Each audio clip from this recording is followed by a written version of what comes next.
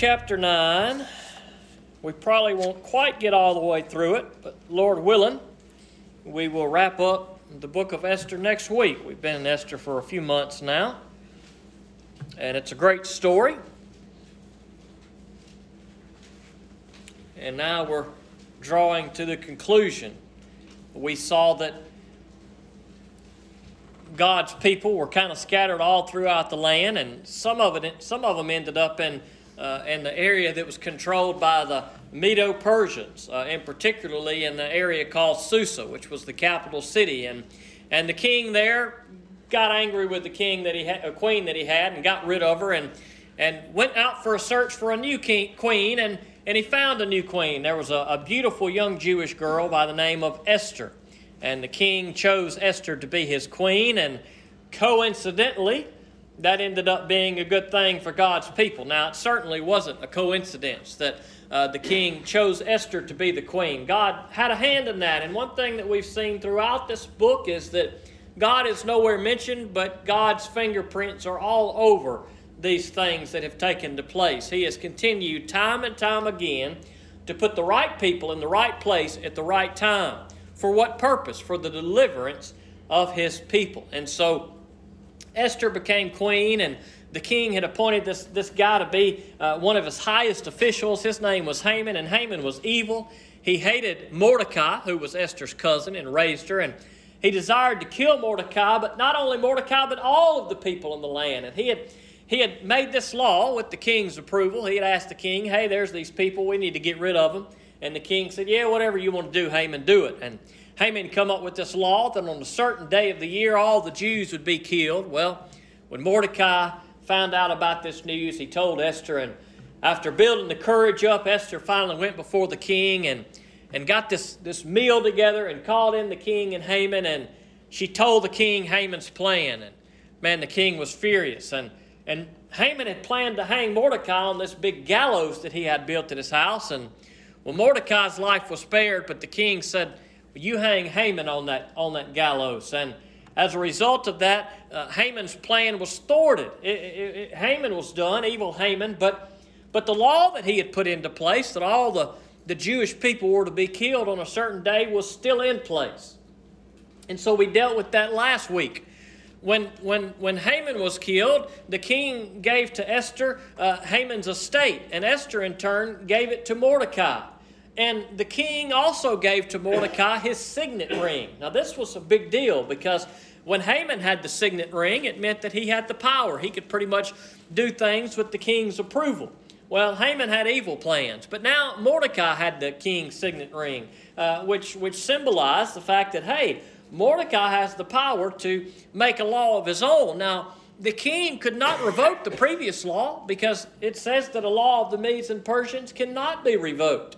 And so the king couldn't just abolish the other law that said the Jewish people would be killed, but he did tell Mordecai and Esther, well, y'all can write a law if you want to, and Mordecai came up with the law, kind of a solution to the problem. Okay, well, anybody can kill the Jews on this specific day that Haman had set, but Mordecai's law said, on this day, the Jews can defend themselves. And anybody that comes against the Jews, well, the Jews now legally can kill anybody, man, woman, child, anything. They can kill them, and they can take all their possessions. And so that kind of was a counterbalance. So people still legally could kill the Jews, but they too were in danger, because now the Jews could kill them. And so that was kind of a clever idea, I believe, that Mordecai and Esther came up with. And that's where we left the story last week at the end of Esther 8, is that this new law had been put into place by Mordecai to in a way kind of overtake the other law. Now, it didn't abolish the other law, as we're going to see today. There are still some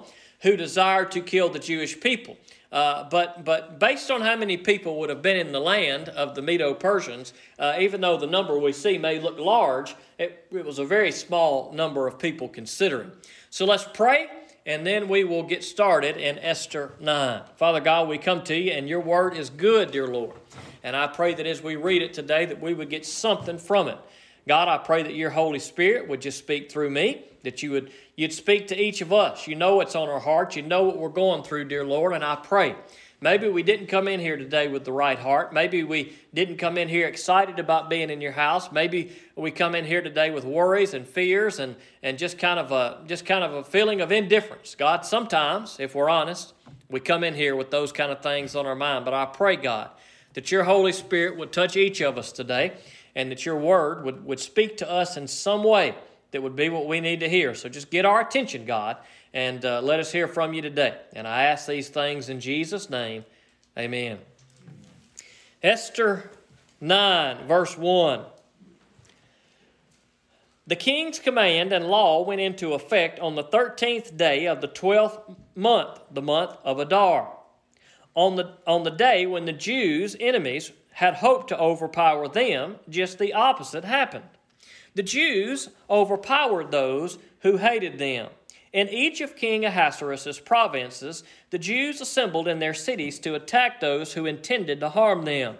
Not a single person could withstand them. Terror of them fell on every nationality. Now, here we see kind of a theme that we've seen really throughout the book of Esther. This reversal of roles. Things started out one way, but now just the kind of opposite of what was intended has taken place. We see kind of an opposite in these characters. Maybe the best example of that being Mordecai and Haman. Haman hated the Jewish people. Haman desired harm. Haman hated Mordecai. Haman was raised to a position of power and thought lowly of Mordecai.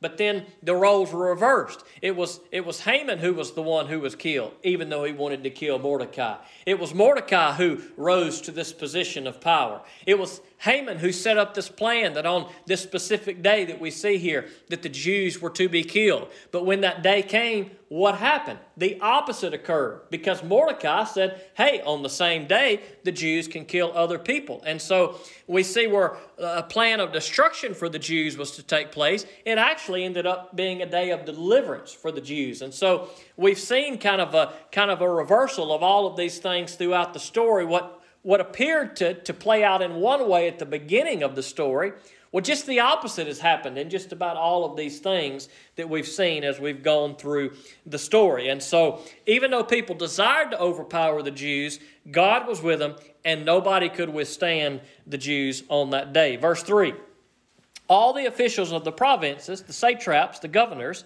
and the royal civil administrators aided the Jews because they were afraid of Mordecai. For Mordecai exercised great power in the palace, and his fame spread throughout the provinces as he became more and more powerful. The Jews put all their enemies to the sword, killing and destroying them. They did what they pleased to those who hated them. In the fortress of Susa, the Jews killed and destroyed 500 men, including Parshandatha, Dalphon, Aspatha, Poratha, Adalia, Aridatha, Parmashta, Arasai, Aradai, and Vasatha. They killed these 10 sons of Haman, sons of Hamadatha, the enemy of the Jews. However, they did not seize any plunder. Now, here in this part of the story, we do see that some came against the Jews. At the end of chapter 8, we saw that for fear that a lot of people professed to be Jews because they knew what was about to take place, and they were fearful of the Jews because, man, they didn't want to take part in any of this punishment that was coming. So many professed to be Jews, but there were still some that really hated the Jewish people. And there were some that were killed that day, obviously, that had tried to kill the Jewish people. And we see not only was Haman killed, but also his sons were killed. Now, this is an interesting thing to consider as we look at this story, because we talked about this a little earlier on at the beginning of the book, and this idea that we're fixing to discuss is not maybe obvious to us, but I think that it may very likely be what is intended when we look at the story, at least part of what is intended. And that is the history of the Amalekites and God's people. Way back toward the beginning of Scripture, when God's people were trying to get into the Promised Land, the Amalekites had attacked them. And God said in that passage that He was going to bring destruction to the Amalekites. Well, if you fast forward a little further down the road, King Saul comes into the picture. And one thing we see about King Saul that he is a descendant of Kish. He is a Benjaminite. Well, we see that same language when we talk about Mordecai, that he is a Benjaminite from the descendant of Kish. Now, King Saul, way back when, was supposed to kill the Amalekites, but he did not kill the Amalekites, all of them, and everything that he was supposed to. Instead of killing their king, he spared their king's life. And their king's name was Agag, who was an Amalekite.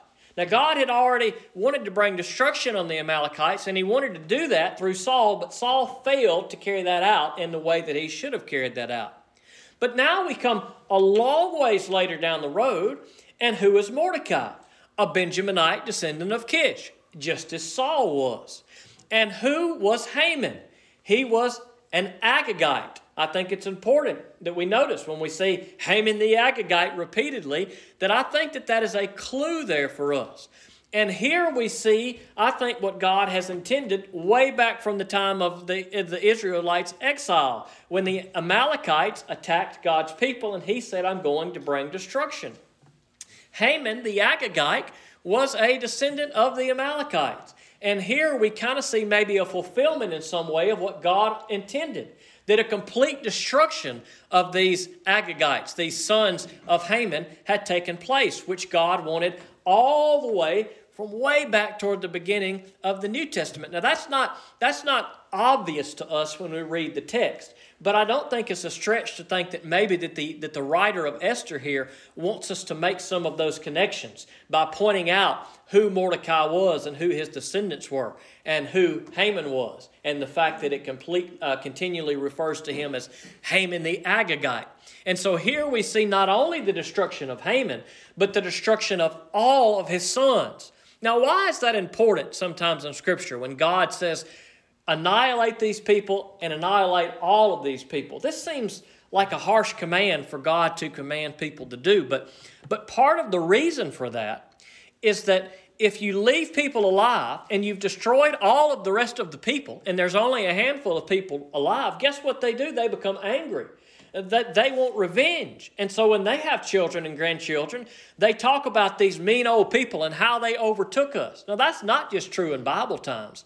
That's true for anybody in any time. For any people that another people group have come in and have killed off most of the people, well, there's tensions between countries today all over the world because of events that happened years ago. And so the idea behind why God may have commanded this type of destruction is because you don't want to leave any of them alive. Because if these sons of Haman would have been left alive, guess what? They would have wanted revenge. And some of them, years down the road, would have had children or grandchildren or great-grandchildren that may would have come into power. And they would have rose up against the Jewish people. And so in some way, we see Mordecai just kind of carrying out what God has really desired for his people all throughout Scripture. And God's people didn't always successfully destroy their enemies in the way that he intended. Oftentimes, they intermarried with their enemies and they worshiped the gods of their enemies. And so this story of Mordecai is a good example of how God is at work to deliver his people, but also to destroy the enemies of his people. All right, verse 11. On that day, the number of people killed in the fortress of Susa was reported to the king. The king said to Queen Esther, in the fortress of Susa, the Jews have killed and destroyed 500 men, including Haman's 10 sons. What have they done in the rest of the royal provinces? Whatever you ask will be given to you. Whatever you seek will be done. Now, this is the same language that the king has used with Esther in the past. She had gained favor with the king from the get-go. And he liked her a lot. And when she came before him and said, look, I got a request for you. And he said, whatever you want, I'll give it to you to half the kingdom. Well, he's pretty much done whatever Esther is asking here again. He hears what's going on. He hears about the way that the Jewish people are destroying some who are coming against them. And he's reporting this to Esther. And he says, but what do you want, Esther? Is there anything else you want? Is there anything else you need? And then we see Esther make a request in verse 13. Esther answered, if it pleases the king, may the Jews who are in Susa also have tomorrow to carry out today's law. and may the bodies of Haman's 10 sons be hung on the gallows. The king gave the orders for this to be done. So a law was announced in Susa, and they hung the bodies of Haman's 10 sons. The Jews in Susa assembled again on the 14th day of the month of Adar, and killed 300 men in Susa, but they did not seize any plunder. Okay, so Esther says we need one more day. There may be some people out there that still want to harm the Jews. In the law that was passed, there was only one day that the Jews could defend themselves. But king, is it okay if in certain areas, in this one little spot here, where we give the Jewish people this law that extends to the next day? So this one part of the area there had the ability to continue to fight and defend themselves up until the next day, and so it was. And then it mentions something there at the end of this verse 15. But they did not seize any plunder. All right, verse 16. The rest of the Jews in the royal provinces assembled, defending themselves, and got rid of their enemies. They killed 75,000 of those who hated them, but they did not seize any plunder. They fought on the 13th day of the month of Adar and rested on the 14th, and it became a day of feasting and rejoicing. But the Jews in Susa had assembled on the 13th and the 14th days of the month. They rested on the 15th day of the month, and it became a day of feasting and rejoicing. This explains why the rural Jews who live in villages observe the 14th day of the month of Adar and the rest 14th month of Adar as a time of rejoicing and feasting. It is a holiday when they send gifts to one another. So we see here in this passage that there are a lot of people who are killed that come against the Jews. 75,000, and you may think, well, that's a whole lot of people that came against the Jews, and it was. But I was curious to know like what the population of the Medo-Persian Empire was, and the best estimates range anywhere from 17 million to 35 million.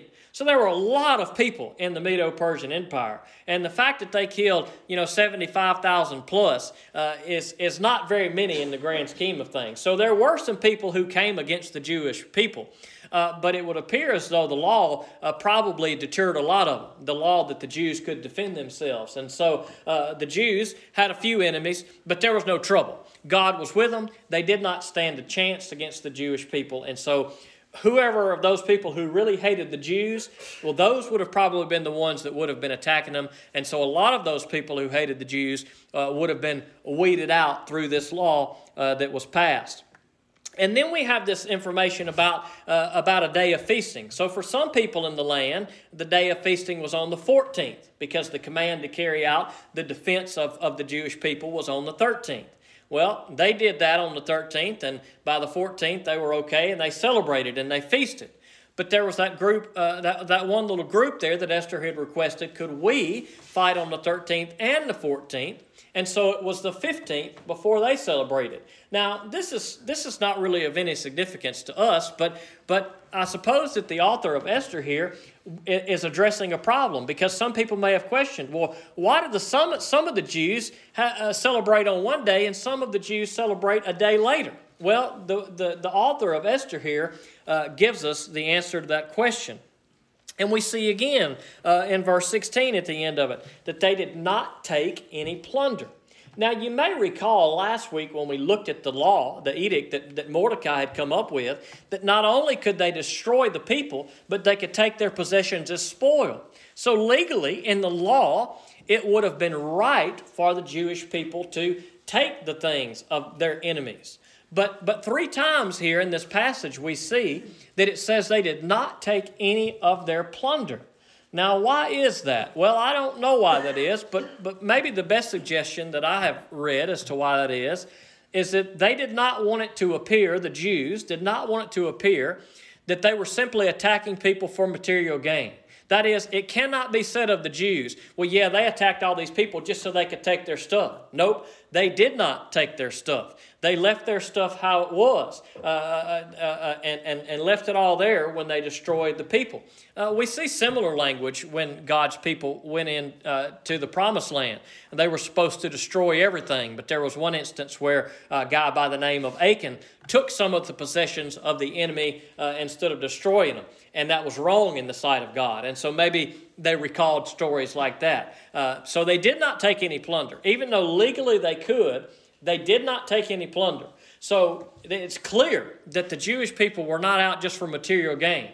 They were out to defend themselves and to be delivered from being killed themselves. And so they did what they had to do against the people that came, but they did not improve their situation any because of the things that occurred. At least not materialistically. They certainly improved their situation because now they were not in harm of being killed. Those people who wanted to kill them had been destroyed, from Haman all the way down to these 75,000 plus that we see here. And so it says that this became a time of rejoicing the day after the battle. In the outlying lands, it was the 14th of Adar, and in the area where they fought the extra day, it was the 15th of Adar. And they sent gifts to one another. Verse 20.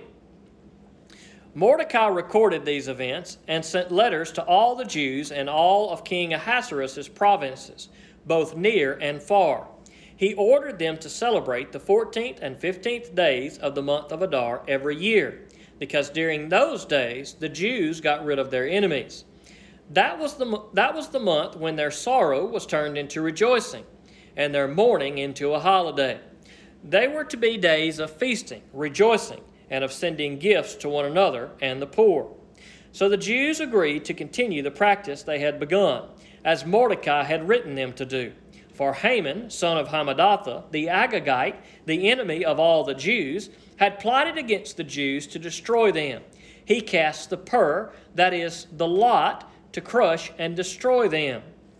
But when the matter was brought before the king, he commanded by letter that the evil plan Haman had devised against the Jews return on his own head, and that he should be hanged with his sons on the gallows. Now, this is an interesting verse 25 here, that there was this plan by the enemy that had been planned by Haman on the Jews to completely destroy the Jews. But the plan was turned upside down, because when the matter was brought before the king, he commanded by letter that the evil plan of Haman laid, divide against the Jews, return on his own head. And so while the enemy desired destruction for God's people, what ended up happening was that the enemy of God's people received the destruction that the enemy himself requested. And maybe there's some similarity to that for us in our battles, because we too had a great enemy in Satan who desired to destroy us. And we see language maybe reminiscent of what we saw with Haman. Oh, there's these evil people, they need to be destroyed, they're worthless, they're not worth anything. And we see kind of some similar language maybe to that in Revelation chapter 12, verses 10 and 11. It says, "Then I heard a loud voice in heaven say, the salvation and the power and the kingdom of our God and the authority of his Messiah have now come, because the accuser of our brothers has been thrown out, the one who accuses them before our God day and night. They conquered him by the blood of the Lamb and by the word of their testimony, for they did not love their lives in the face of death." Now, our enemy was Satan. He is the tempter. Our enemy desires to tempt us to sin so that we will suffer the consequences of death. And what does it say of Satan here in this passage? It says that he is the one who accuses our brothers. He accuses our brothers before God day and night. He is our enemy who desires our destruction, who desires God not to have mercy and grace on us. Look at them, God. They're horrible. They're sinners. They need to be destroyed. You don't need to love them. But what occurred to Satan? Well, he lost when Jesus Christ died on the cross, when he shed his blood, and when he was resurrected. That took away Satan's power. Satan no longer has power that we cannot stand up to. We can stand up to any of the tactics and the temptations of the devil and sin, because of Jesus Christ and Christ crucified. How are we victorious over our enemy? We are victorious over our enemy by our testimony and the blood of the Lamb.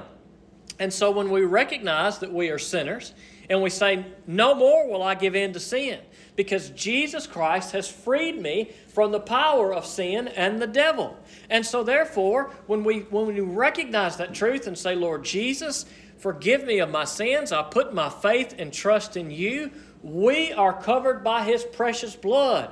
And we have victory over sin and death, and there is no enemy that can stand against us. There is no weapon formed that will prevail against us. And so when we are covered by the blood of Jesus Christ, we testify to that God has saved us, that God has forgiven us of our sins, not because of what we have done, but because of what Jesus has done. And so our enemy will not get the best of us, because our enemy has already been defeated when Jesus Christ gave His life on the cross. And similar to what we see here, it was the king who spoke up and said, nope, even though the evil one brought a charge against God's people, I will destroy the evil one instead of the people of God.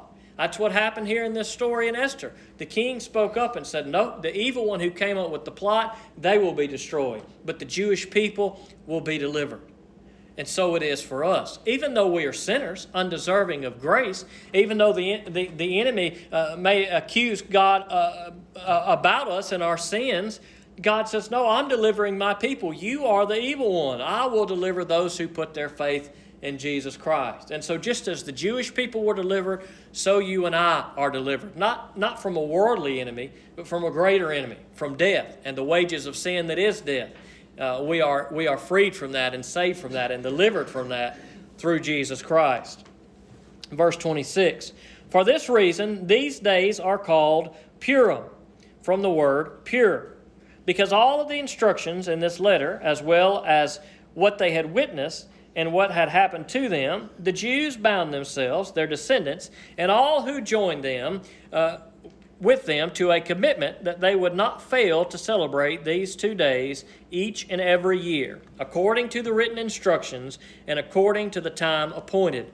These days are remembered and celebrated by every generation, family, province, and city, so that these days of Purim will not lose their significance in Jewish life, and their memory will not fade from their descendants. Now here we've seen this language a couple times here in these last few verses.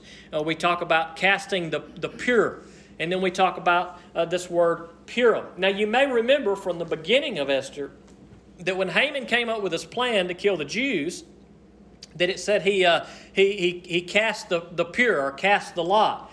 Pure being the Persian word for lot. Now we see that language used a lot in the Old Testament, the idea of casting lots. And some have said, well, this is like gambling. Well, maybe in some way, but the idea of casting lots in and of itself, I don't think is a bad idea. We can know it's not a bad idea from looking at Numbers 26, 52 through 55, where God commands the people to cast lots to see how the land is going to be divided. Now, God certainly would not cast His people to do something that was sinful, and so casting lots in and of itself appears not to be a sinful thing, even though sometimes it may be used in a sinful way. But when we see the word pure that we saw earlier on in the book, that was the word that's used for casting of lots. And so because the lot was cast for the Jewish people to be killed on the 13th of Adar, and indeed they were spared on that day,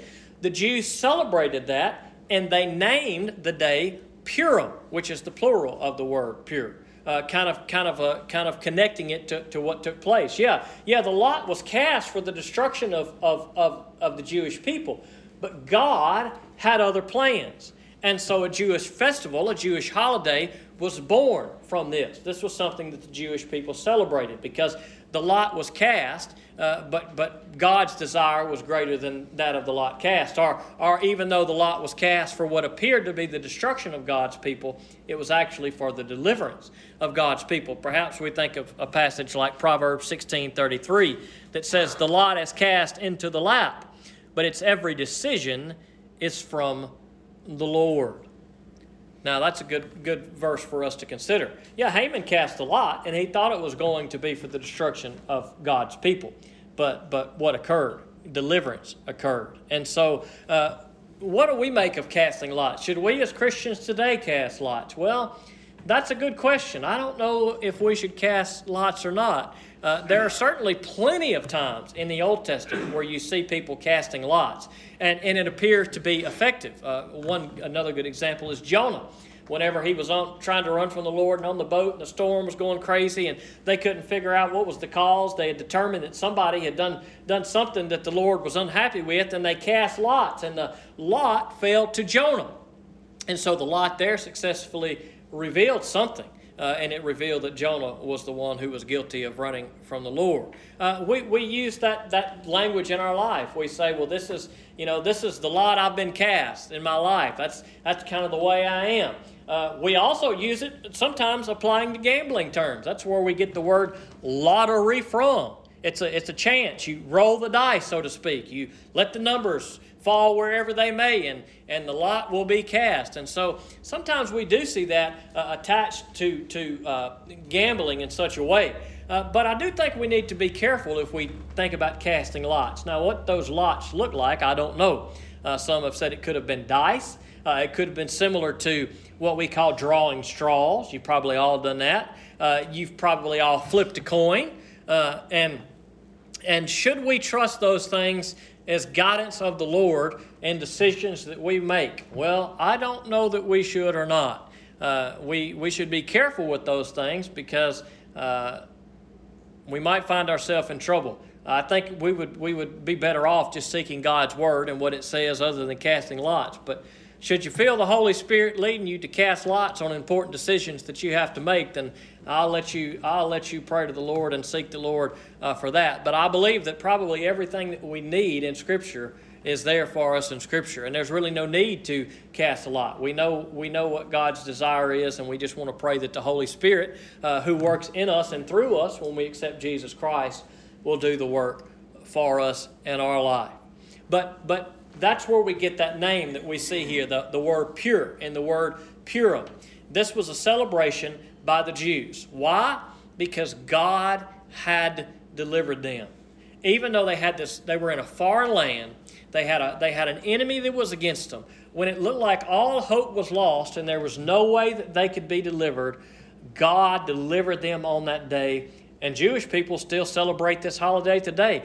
Jews have had a few occasions throughout their history where things like this occurred. Hanukkah being another example of something that occurred after this, where the Jews had enemies that were coming against them, and they celebrate that deliverance. And so we see this idea of celebration among the Jews. But sadly, the Jews missed the most important thing. You see, the Jews still celebrate these festivals and these days and these Purim and all of these things. And it's because they have missed Jesus Christ. There is something better to celebrate. And that is what we want to recognize today, that for us, our situation looked just as hopeless and just as desperate. I mean, we are sinners that we do things we shouldn't do and say things we shouldn't say, and we think things we shouldn't think. Sometimes horrible things that we're guilty of. And how are we going to be saved? Sometimes it seems like there's no hope. There's no way. That's what it seemed like for God's people throughout the Old Testament to the time of Jesus. And maybe today you feel that way. But I want to tell you there is hope. Not in deliverance from worldly kings like Mordecai and Esther had to depend on, but deliverance from God. And really, I mean, it was deliverance of God in this story. It wasn't a worldly king. But we have a better king that deliverance comes through now. We don't seek our president or anybody in the world for deliverance. We say, no, we have a king in Jesus Christ. And He is the King of Kings, and He is the Lord of Lords, and He is our deliverance if we put our faith in Him. Even though God's not mentioned, we see this idea of fasting and praying in the book of Esther. Well, who were they fasting and praying to? Well, they were fasting and praying to the Lord. It seems obvious that is the case. Who is the one that delivered them? It is the Lord who delivered them, and it is the Lord who will deliver us. Yeah, through Mordecai and Esther, the king He chose was King Ahasuerus. But for all of those people, and you and I, there was a better king coming, and that was King Jesus. And that is where our deliverance comes. And that is what we need to celebrate today. We don't celebrate Purim. We don't celebrate Hanukkah. We don't celebrate anything. There's one thing that we are called to celebrate in Scripture, and that is that Jesus Christ has been resurrected. That He gave His life on a cross, that He shed His blood, that He was placed in a tomb, that He raised from that tomb, and this is what the Christian is called to remember and to celebrate. And that trumps every other Jewish feast, festival, and holiday that there is, because Jesus, being the perfect Son of God, has fulfilled everything that needs to be fulfilled. And so in Jesus we celebrate, not one day a year, but every day of our life, because Jesus is our great deliverer. And if the Jewish people had reason to celebrate being delivered from Haman, how much more do we have reason to celebrate being able to be delivered from sin and the death that comes from it? So I don't know what your hope is in today, but if it's not in Jesus Christ, you have no hope. Maybe there are some in here today and you've not put your hope and your faith in Jesus. I encourage you to do it. That's where deliverance comes from. And for those of us who are here today who have put our faith in Jesus, then let us celebrate. Not just on one day a year or 2 days a year like the Jews did, but let us celebrate every day and say, God, we praise you because you're good. We praise you because you sent Jesus Christ. And I thank you, God, for your grace and for forgiveness of sins. Let's pray. Father God, we come to you. We thank you for these good words, and we thank you for just showing us how you are so cool, God. Sometimes you work in your word in these miraculous ways that are just supernatural. And God, sometimes you work just through ordinary circumstances by putting people in the right place at the right time and causing everything to work into place, fall into place. So God, I pray that you help us to remember that in our life, that you are with us. And God, you desire to deliver all of us who would put their faith and trust in you. You want us all to be your children. And God, you desire to deliver your children. And so God, I pray that if there are some in here today that don't know you, that they would put their faith in you today for the first time and find hope, God. God, maybe there are some in here today that are already yours. And maybe from time to time we just need to be reminded of how we have been delivered by you. God, it's not by us. It's not anything that we have done. But it's because of all that you did through Jesus on the cross. And so we thank you, God, for deliverance. And I pray that we'd celebrate that, God. Maybe there are days and weeks that go by sometimes without us acknowledging you or praising you. But God, let us praise you today in these few minutes as we close and as we leave and on into this week and the days to come, that we would praise you and that we would thank you for your deliverance through Jesus Christ. And I pray that everybody in this room would experience that deliverance today before they leave. And I ask these things in Jesus' name. Amen.